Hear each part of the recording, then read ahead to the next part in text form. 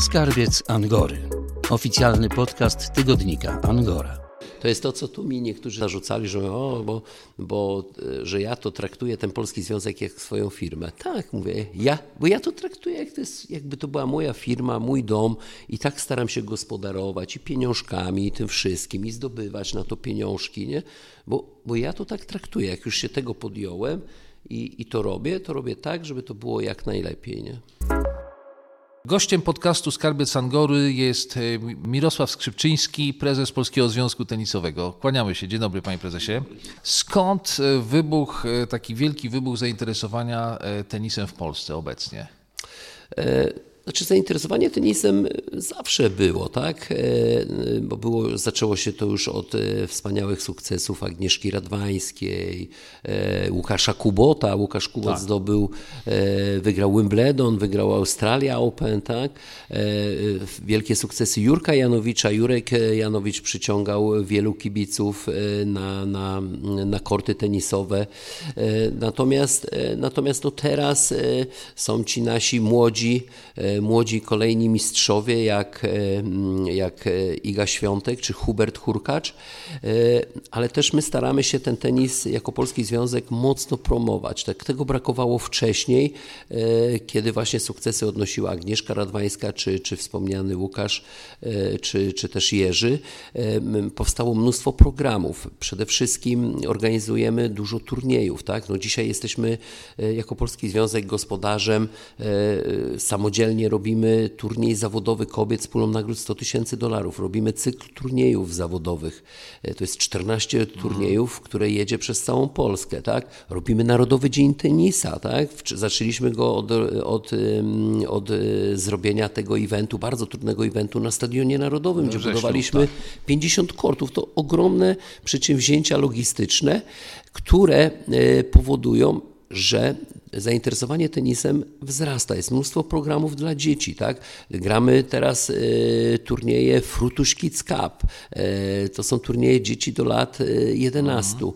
Mamy też Narodowy Program Upowszechniania, gdzie finansujemy 100 klubów i te kluby są widoczne wszędzie. Tak? O tych szczegółowych rzeczach będziemy za chwilę mówić, natomiast takie ogólne pytanie. Panie prezesie, skąd pan się wziął w polskim tenisie? 2 słowa o sobie, proszę powiedzieć, i o tej drodze, jak się zostaje prezesem i potem przez kilka lat zawiaduje tą piękną dyscypliną. Ja jako młody chłopak grałem w tenisa i startowałem gdzieś po takich turniejach tych regionalnych, wojewódzkich. Gdzieś tam zagrałem na turniejach ogólnopolskich, także cały czas miałem kontakt z rakietą tenisową, aczkolwiek grałem też zawodowo w piłkę nożną. No to był taki okres, gdzie nie było takiej wąskiej specjalizacji. No później, kiedy skończyłem grać, pracowałem jako trener, ale też...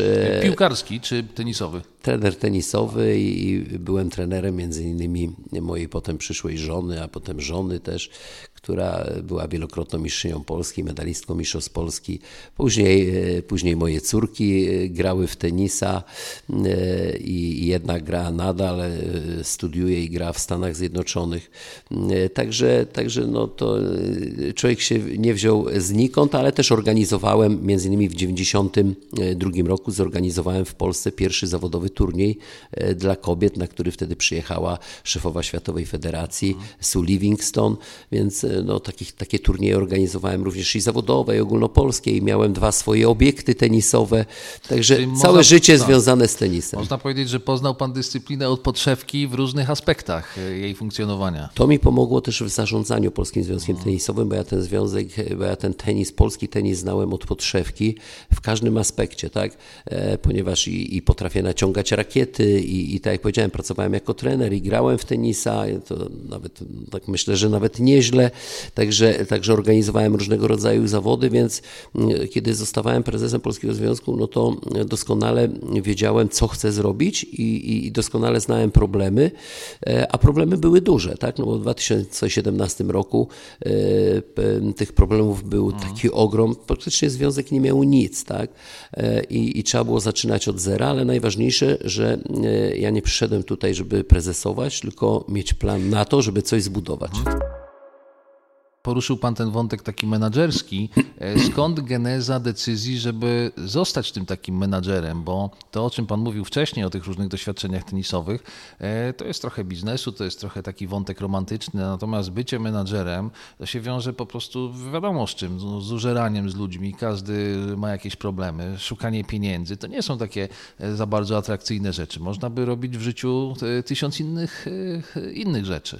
No tak, ja oprócz tego, że zajmowałem się tenisem, też robiłem różnego rodzaju biznesy i zawsze łatwo jakoś przychodziło mi zarabianie pieniędzy, to poprzez to, że gdzieś miałem jakiś plan, zawsze w głowie sobie to wszystko przygotowywałem, tak samo jak chciałem zostać prezesem Polskiego Związku, poproszono mnie o to też miałem na to wszystko plan przygotowany i wiedziałem praktycznie miesiąc po miesiącu, jak mam to zrobić i dzisiaj to jest bardzo podobnie, tak? Także to jest tak, że ja to zawsze powtarzam i to zawsze mój ojciec świętej pamięci też mi mówił, że z tymi rzeczami trzeba się urodzić, tego się nie nauczysz po prostu, albo się rodzisz takim człowiekiem, który umie sobie poradzić w takich sytuacjach, bo to są trudne sytuacje i umiesz nawiązywać relacje i umiesz to wszystko policzyć, zorganizować.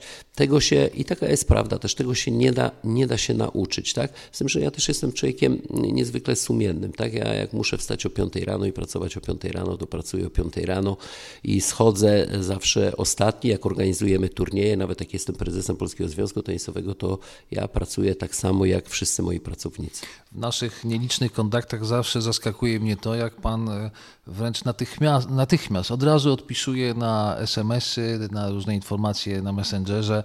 To jest zaskakujące, muszę powiedzieć. No tak, staram się być taki rzetelny w tym, co robię, staram mieć zawsze się kontakt z ludźmi. Wiem, że ludzie potrzebują informacji, że potrzebują odpowiedzi, więc sobie nie wyobrażam, żeby od razu nie odpowiedzieć na zadane pytanie czy na problem, starać go się jak najszybciej rozwiązywać. Ja nigdy nie zostawiam rzeczy gdzieś na później, tak? Tylko załatwiamy to wszystko, czy próbujemy rozwiązać tu i teraz, bo odkładanie rzeczy powoduje piętrzenie się różnych problemów, potem gdzieś, jak to mówię, może nastąpić awaria, i rzeczy zostają nierozwiązane, więc, ale staram się też przez to szanować ludzi, tak, bo ktoś zadaje mi pytanie, czy chce się ze mną umówić, to ja staram się go uszanować, też jego czas, tak, przede wszystkim i jego wolę i przez szacunek do ludzi, który zawsze miałem i mam, staram się jak najszybciej właśnie odpowiedzieć. Przywołał pan wspaniałe nazwiska polskich tenisistów i tenisistek. Agnieszka Radwańska, Jerzy Janowicz. Czytelnicy tygodnika Angora to bardzo często kibice tenisa. Szefostwo Angory również wspiera tenis amatorski, promuje tenis lekarzy, dziennikarzy. Kończąc naszą rozmowę, co z tych wszystkich zmian w obrębie tego dużego tenisa polskiego płynie dla zwykłych kibiców tenisa w Polsce? Przede wszystkim mówię, to jest taka atrakcyjność, że można oglądać fajne widowiska. Te widowiska będą być coraz lepsze, coraz takie bardziej efektowne, tak? Bo w tej chwili stworzyliśmy kolejny produkt, czyli zawodową Superligę. Nieprzypadkowo, tak? Bo zależy mi na tym, żeby ściągać tutaj zagranicznych najlepszych zawodników, bo przy Superlidze robimy też turnieje dzieci, żeby dzieci mogły podglądać tak praktycznie duży świat, bo jak to zawsze mawiał świętej pamięci Bogdan Tomaszewski, że najlepiej uczysz się tenisa przez patrzenie, niekoniecznie na korcie, przez patrzenie. I dzisiaj taką okazję właśnie mamy. Tutaj też, kiedy rozgrywamy turniej zawodowy w Kozerkach, $100,000 obok będzie turniej memoriałowy dzieci do lat 12. Nieprzypadkowo. Właśnie po to, żeby te dzieci mogły podglądać tych zawodowców, a wręczenie nagród dzieci będą miały razem z zawodowcami. Tego samego dnia na tym samym korcie centralnym będzie wspólna dekoracja. Taki jest mój plan i taki jest przepis, ale to też jest atrakcyjne dla kibiców, dla amatorów. Powstał ośrodek w Kozerkach, z którego również będą korzystali amatorzy, tak? I ja się cieszę, że to jest właśnie możliwe i takich obiektów powstanie więcej, tak? Jeżeli będą fajne inicjatywy, to my też te amatorskie również, czy takie branżowe, to my też będziemy je wspierać na tyle, na ile oczywiście możemy. Każdy musi wiadomo zrozumieć, że na początku jest ten tenis dla nas najważniejszy, dziecięcy, zawodowy, Później jest kolejny etap, to jest tenis amatorski. Tak? Nie może być tenis amatorski, bo niekiedy nam się coś tam zarzuca, że tak samo nie wspieramy amatorów jak ten tenis wyczynowy. No to jest niemożliwe. Tak? Najpierw jest ten tenis młodzieżowy, tenis zawodowy i wtedy jest tenis amatorski i na tyle, na ile możemy wspierać, zawsze będziemy to wspierali.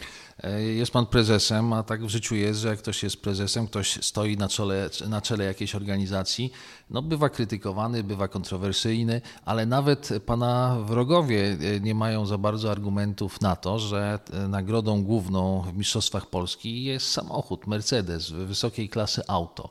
Czegoś takiego chyba nigdy w historii polskiego tenisa nie było. Nawet ostatnio Agnieszka Radwańska wyraziła pogląd, że szkoda, że zakończyła karierę, bo za jej czasów Mercedesa nie można było wygrać w Mistrzostwach Polski.